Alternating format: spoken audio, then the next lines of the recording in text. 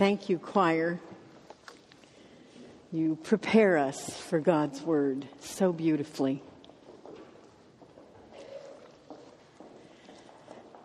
And now, please listen or read along in God's word, Matthew 17, verses 1 through 9. 6 days later, Jesus took with him Peter and James and his brother John and led them up a high mountain by themselves. And he was transfigured before them, and his face shone like the sun, and his clothes became dazzling white. Suddenly there appeared to them Moses and Elijah talking with him. Then Peter said to Jesus, "Lord, it is good for us to be here. If you wish, I will make 3 dwellings here, one for you, one for Moses, and one for Elijah."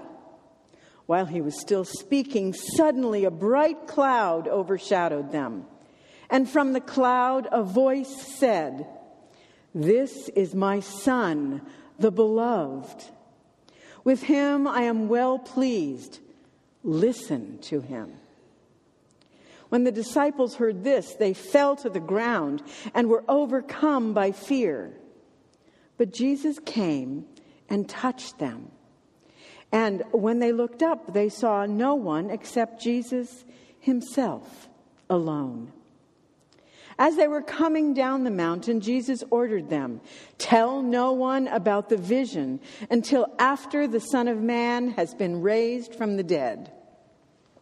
This is the word of the Lord. Please pray with me. Holy God, as my words are true to your word, may they be taken to heart. But as my words should stray from your word, may they be quickly forgotten. Through Jesus Christ our Lord. Amen. Edward Farrell of Detroit took his 2-week vacation to Ireland to celebrate his favorite uncle's 80th birthday. On the morning of that great day, Ed and his uncle got up before dawn, dressed in silence, and went for a walk along the shores of Lake Killarney. Just as the sun rose, his uncle turned and stared straight at the rising orb. Ed stood beside him, and for 20 minutes, not a single word was exchanged. Then the elderly uncle began to skip along the shoreline, wearing a radiant smile on his face. After catching up with him, Ed commented, "Uncle Seamus, you look very happy. Do you want to tell me why?" "Yes, lad," the man said, tears washing down his face. "I am not happy. I am joyful. You see, the Father is fond of me." Ah, the Father is so fond of me. Uncle Seamus got it. The God of our Lord Jesus Christ is so fond of you and me.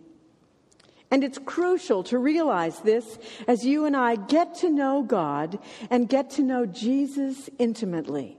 It is so important to understand that each one of us is a beloved child of God. That's one of the key meanings to the mountaintop experience in this text. Jesus takes his inner circle, Peter, whom he named Simon, whom he named Peter, we could call him Rocky, James and John, those Zebedee brothers called the sons of thunder. This was the bombastic 3. And he took them to pray. And Jesus was transfigured. His face changed and shone like the sun. His clothes dazzled white, whiter than any bleach commercial we've ever seen. This is the only time in Jesus' earthly career, including after the resurrection, that Jesus' dignity is made gloriously, even spectacularly clear. Nowhere else in the Gospels does Jesus shine and glow like this. But here, once in his life, the only close parallel to his baptismal experience. Jesus is showered with light and in a moment with God's voice. Jesus' nature is focused by words similar to each other that build and build like a crescendo. His face shone like the sun. His clothes were white as light. The cloud that descended on him and his company was a shining cloud.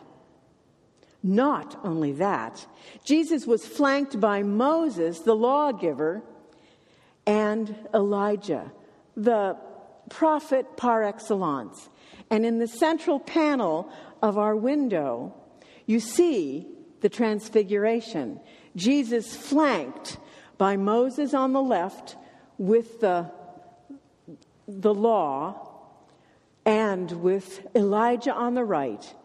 And look at Peter, James, and John and their various prayer postures at the bottom of that central panel. This shows, with these two superstars of Israel's history and Hebrew scripture, that they were talking with their friend, their Messiah, their master, their Jesus. And we see a continuity between the Old and the New Testaments. This message could have been also called, Look, Stop, Listen. Look at who is here, pointing to the power and the primacy of Jesus, Moses, representing the law given to him and to us by God on another mountain, Mount Sinai, in the Sinai Peninsula.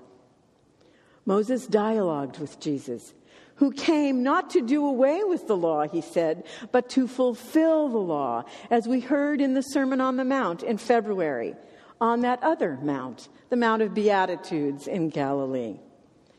And then there is Elijah, representing God's prophets, those who foretold, that is, proclaimed God's word, even when it wasn't the popular thing to do. The prophets were also always pointing toward the coming Messiah. You may remember that the job description of prophets is primarily and initially to foretell and foretell, rather incidentally. And Peter, into this scene, Peter, who often was known to shoot off his mouth inappropriately, speaks and says, "It is good for us to be here." I think that's pretty presumptuous, don't you? If you say the word, I will set up 3 tents, one for you, Jesus, as well as for Moses and Elijah. But Peter's speech was cut off immediately as that bright cloud overshadowed them. Clouds are usually gray and damp, aren't they? They roll in like the fog. This one appeared suddenly, bright and shining. It enveloped them with the glory of God. That's called the Shekinah. Yahweh's Shekinah, Yahweh's glory. The whole experience demonstrates God's power. And so they were to stop. They looked. They needed to stop. Peter, stop talking. Or Karen, or put in your own name. Stop what you're doing, what you're thinking about doing, building a tent, or going to the grocery, building a tent to keep Jesus and Moses and Elijah here where we 3 can have you all to ourselves, and where Jesus doesn't have to go to the cross. Peter didn't like that idea that had been presented in the prior chapter. But this is not just stop and look. This is also son et lumière, sound and light. Suddenly there was a voice. Now, I wonder if anyone here has watched a new TV show on Monday nights after the Olympics, they said, called The Voice. I have not. But from what I've seen on the ads during the Olympics, that show searches for and listens for the outstanding voice. The voice in and through the Shekinah glory did not need to be sought. God's voice reverberated powerfully. The voice said, "This is my Son, the beloved." Other translations say, "This is my beloved Son. With him I am well pleased." Dale Bruner translates it this way: "This is my priceless Son. I am deeply pleased with him." Now these words, whatever translation you prefer, are the very same words that God spoke, God's voice from heaven spoke, when Jesus was baptized in the Jordan River by his cousin, John the Baptizer, as the Holy Spirit dove descended on him. This was Jesus' commissioning, his ordination, if you will, the beginning of his ministry. Incidentally, this points us to the reality that all Christians, all who are baptized, are called, are commissioned, really are ordained by God to serve, to minister, that is, in Christ's name. It's not just the clergy. This is one of those rediscoveries and emphases of the Protestant Reformation, the priesthood of all believers. You know, it is so important to know our identity. It's a bedrock basis of knowing who and whose we are. This is not about self-esteem. I think about it as Christ-esteem or God-esteem. In 1992, Henry Nouwen spoke at the Crystal Cathedral. Henry Nouwen was a Dutch priest who had taught at Yale and Harvard and Notre Dame, and at that time was serving at L'Arche, a community in Ontario, Canada, that served the severely handicapped. It was started by a Frenchman named Jean Vanier. Henry spoke of being the beloved, building on the 2 times in the Gospels that God spoke from heaven to Jesus within human earshot. He reminded the congregation that God said, "This is my beloved Son, on whom my favor rests." That sermon, which I've read in his book by that same title and listened to numerous times, it is interesting that I've ordered the video or the DVD 3 times and loaned it and never gotten it back. I'm glad it's on YouTube now. It has ministered to me deeply that Nouwen applies God's declaring Jesus as the beloved by saying likewise, we need to hear God saying to us, "You are my beloved child. You are my beloved son. You are my beloved daughter. You are my beloved." Remember, God says in Jeremiah, "I have loved you with an everlasting love. Therefore, I have continued my faithfulness to you." And in Isaiah, "See, I have engraved you, your name, on the palms of my hands."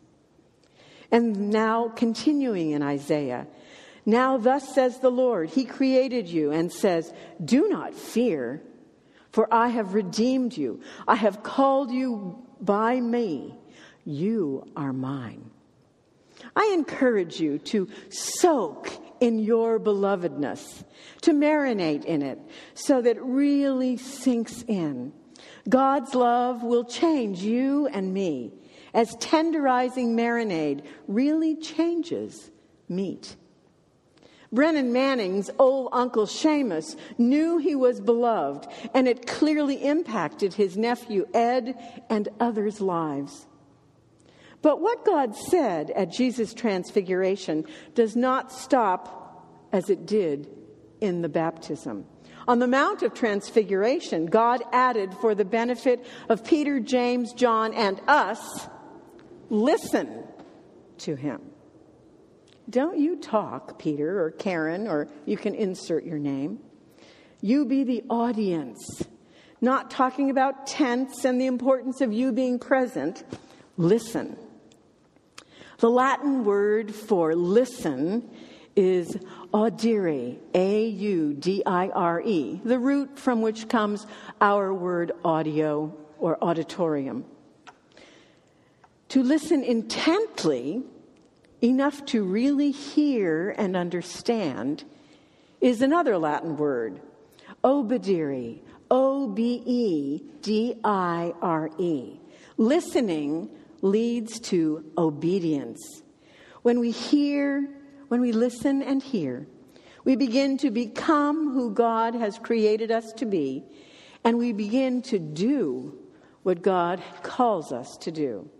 Listening, hearing the voice of God affirming our belovedness, leads us to obey willingly, lovingly. So how do we listen to God? As we move into Lent, beginning this Wednesday, it's a special time set apart to draw near and listen to God. So how do we do that?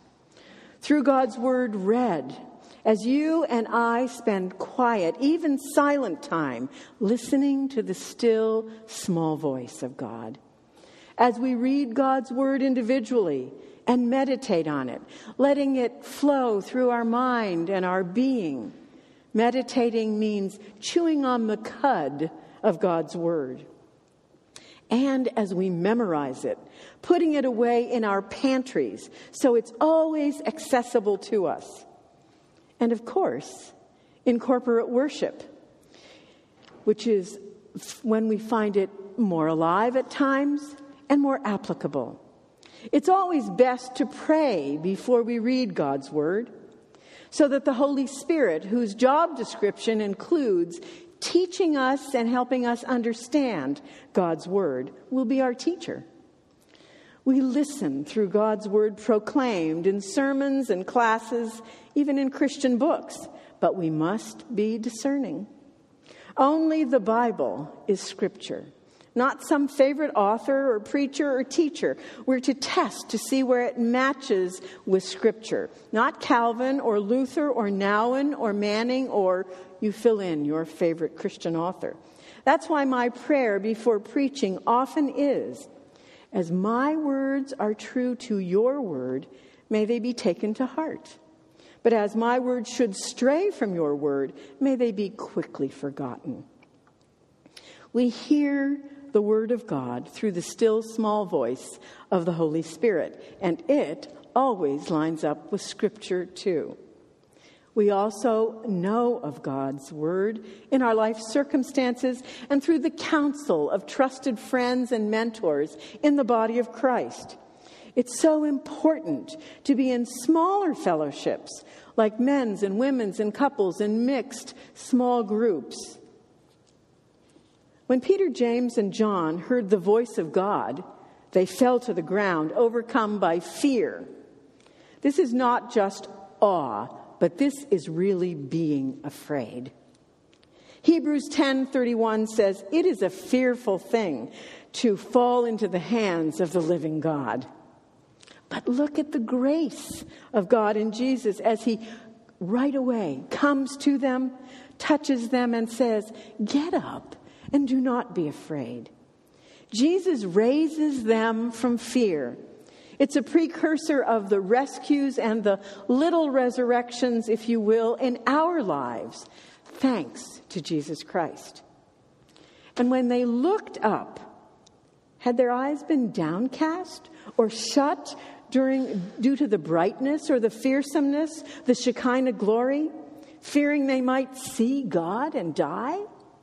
As they looked up, they saw only Jesus himself alone, the text says. Jesus was, by God, and we are, taken, chosen by God as the beloved. Blessed. How blessed we are to be God's beloved children. He was broken. We are. We confess it every week, if not every day in our private prayers. You know in what ways you are broken, poor in spirit, mourning, all those ways that Jesus' Beatitudes paradoxically are about God blessing us and given. We are not just blessed beloved and chosen and blessed and broken for good for ourselves, but to be given in service, that is ministry, to bless others in our families, in our communities, in our world. As we come to the Lord's Supper and you hear the words of institution said by Reverend O'Grady and me, meditate on them for you as the bread and the cup are taken, blessed, broken, and given, that you might shine and I might shine as lights in the world, reflecting Jesus Christ. Amen.